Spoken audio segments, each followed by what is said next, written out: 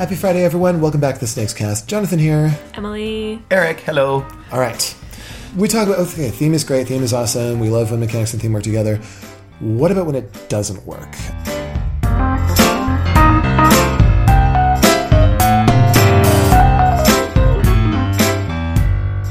I mentioned Lord of the Rings: The Confrontation and its designer Reiner Knizia before. That guy is kind of famous for being the pasted-on theme guy. The one who will make a mathematical exercise and say, oh, it's about paintings. Or, oh, it's about being paladins who are rescuing prisoners, and the prisoners are numbered between 1 and 9. And we call this a pasted-on theme, a case where, like, in Santorini, for example, as beautiful as it is, it could have basically been anything. Do pasted-on themes ever bother you? All the time. What are some offenders in this front that have really bugged you? It's like, why did you give this game this theme? Let me think of a really good example. I think an easy one would be one of the Sherlock Holmes games, which is all just card collection. Was that the one that's just called Holmes? I think it was Holmes. Sherlock versus Mycroft. That's a new one, isn't it? Yeah. And it's a lot of card collecting and rules and such that don't necessarily do anything. And I mean, especially with something like Sherlock Holmes, which is about the excitement about it, is figuring stuff out and solving mysteries.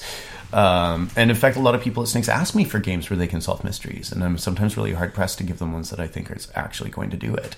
That's not just, well, you are solving a mystery by rolling these dice. Right. But where, like, say something like Mysterium, which is all about deduction and abstract communication, like that's often when I'll go to and be like, okay, it's not really a mystery game, although it also is, but you get to figure stuff out, which is, I think, what the appeal is. That's what people want to do, right? Mm-hmm. They want to be able to, like, put a puzzle together in their brains as opposed to with pieces and dice and sticks and stuff. Yeah, and I think that's why it bothers me so much. It's like, if you're going to go to all the effort to create this kind of idea around the game that's going to be exciting and get me engaged or pre-engaged to like solve things and think things, and then I get there and it's just math and moving a thing around a board, like, then I don't know he's even finished playing. I'm like, well, whatever. Any pasted-on themes really bug you? I'm trying to think of some. There are so many is the thing, and like the thing is they don't tend to like really bug me unless it's a theme that I have an attachment to. Right. So like I feel that having played Sherlock Holmes Consulting Detective, which I love so much, I want to be buried clutching it in my arms like a newborn child. Like I think that playing like Sherlock versus Mycroft would have been really frustrating for me because it's a theme that I have, deep emotional feelings towards. I find a lot of Euro games really bug me that way. I remember I played Ginkopolis a while back, and it was just so upsetting because I didn't feel like a city planner at all. I didn't feel like I was building a place to live out of trees and plants and stuff. I felt like I was a person sitting at a table performing a mathematical exercise, trying to extract as many points as possible from a system of numbers and colors and... See, I liked Ginkopolis, but not because of the theme. Like, I liked the art. I thought it looked cute as hell, but I liked it. But despite the fact that you're right, like, it is entirely a pasted-on theme, but I don't care about the theme. I don't care about sustainable the other aspects urban of planning, it, the attractiveness of the components, the quality of the arts, and the interesting puzzle to be solved by optimizing those systems was enough for me. Right. I remember playing as a kid. My parents got me a copy of 221B Baker Street. That's an older one, yeah. Yeah, and even then, even as a child, I was a bit frustrated by it because although it did have a lot of elements of collect enough clues that you can put the story together, a lot of the mechanics behind it was rolling dice, going around and randomly finding stuff. And yeah, as a kid, I was like, I'm not really solving this. I'm just collecting things until I can have enough information to say what is going on, kind of. The beginnings of themed games sort of start with that roll and move sort of mechanic. There was, during the Victorian era, so-called track games, which are basically takes on Snakes and Ladders, were basically what games were. You would roll a die or spin a teetotum and move your piece and do what it says on the space where you land, and usually it would have these grotesquely didactic life lessons. It's like, oh, you landed on intemperance. You go back 3 spaces.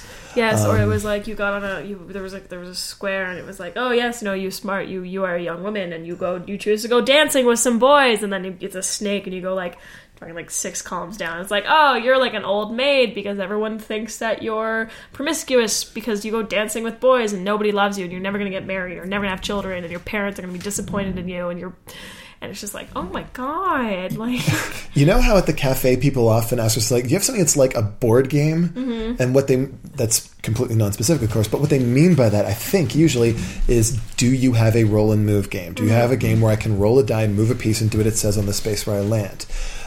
These Victorian-style track games have so captured the public imagination, and that this is what we think of what's, like a board game, what that means. Probably the game of life is the closest thing we have to that at this point, because it is very much that sort of theme and that sort of approach. It's just that, well, everybody succeeds. Everybody gets rich. It's just, how did you get richer than the other players?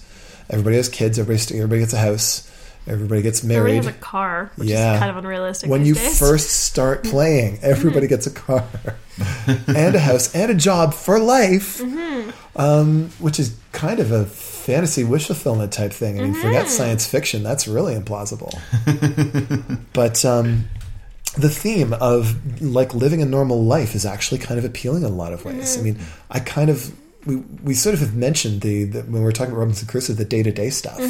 Everyday themes of like shopping and keeping a family and stuff like that, that's really, really appealing. And I think that I'd like to see more games that do more than the track game with that, like the game of life, where it's just spin a spin and see what happens. I'm really excited about Foggle's Love, which should be coming out soon. So that's a romantic comedy themed game. What? Which seems amazing. And I would love to see more themes like that.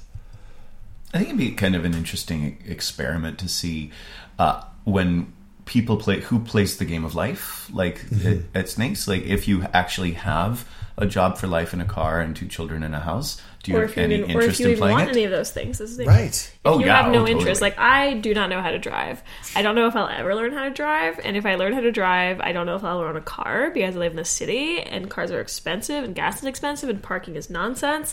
That's so, a case where the theme really kind of doesn't work. So like, can I play the game of life like on foot? Like, is there like a bicycle expansion? Can I get one of those little like carriers in the front that I can put my children in? If I can't, what about my dog? What if I want to get a dog? I don't want kids. I want a dog. Right. Can I get dogs instead? Can I just fill my car with dogs? What's the point of a life simulation if I can't live the life that I want to pretend to be living in this game? Yeah. Exactly. You kind of need that freedom. That bothers me about the game of life, to be honest, that it's so popular. It's at the cafe, and I feel a jerk saying this, but that's okay. It's just like I look at them like this is such a stupid white picket fence 50s American desire. I think in a lot of cases that might actually be part of the appeal. A lot of people play it ironically, much the same way. But it's also nostalgia, right? Like people don't necessarily play the game of life like, moving their car with their little pink and blue pegs, towards this track over that track, with eyes glazed over, looking longingly into distance, thinking, one day I will have a car with 2 blue pegs and 2 red pegs in it, and a job that I drew out of a stack that pays me $50K. Like, I don't know if people want that necessarily. Like, people don't use this as sort of like a life planning tool, like it's not like you're really considering, you're not optimizing your life, you're optimizing the game. Do you go to college, do you go to trades, like, do you spend that money up front? It's not like it's going to actually affect your desire to go to college or not. It's just freedom and determinism is also something that creates a lot of challenge when you're adapting a story to a game. Like, take the Godfather board game, for example. Here's a game where you get to run a mafia family. You get to run guns and liquor and eventually narcotics. That sort of comes into the game later, as it did in the movies. You get to sort of stash money away. You get to increase the size of your family, and you spread your influence across New York. A lot of these Godfather type things are there. But a lot of people said that, well, this game feels gangstery, but it doesn't feel Godfathery. And the reason why is because what makes that story what it is isn't the guns and the liquor and the narcotics. It's Michael Corleone and his personal story and his relationships with his family and the world, and gradually becoming corrupt. The point you just said about like deterministic. brought up an interesting idea for me. Like, when you're doing a board game theme based on like an existing media with a clear plot, like at what point is it just a board game that is formulaically walking in those same footsteps, or at what point do you decide that no, this is like a sandbox in this universe? Like, what makes a world more interesting than a plot versus like what makes a plot appealing enough for people wanting to play through, even though they might know what the result would be. Exactly, it's the difference between the Victorian game of life style things and the modern Robinson Crusoe type things that let you forge your own path. All right, thank you for listening to the SnakesCast. Thank you so much, Eric, for joining us. Thank you for having me. You can get in touch with us at podcast@snakesandlattes.com to come say hi or goodbye. I don't know. It's the internet. You can do whatever you want. The internet is definitely not one of those Victorian style, No one will shun you for going out dancing with boys over the internet. Nope. Unless they do. Anyway, the SnakesCast is produced by Dax Audio, and music is provided by Ben Sound. Tune in next week when we discuss games about winter, because it's winter here, and it's cold, and it's terrible, and we're going to escape into more board games about the terrible cold. That makes sense, right? That's an excellent plan, and I endorse it. The opinions expressed on the SnakesCast are those of the presenters and our guests, and nobody else's. See you next week. Bye.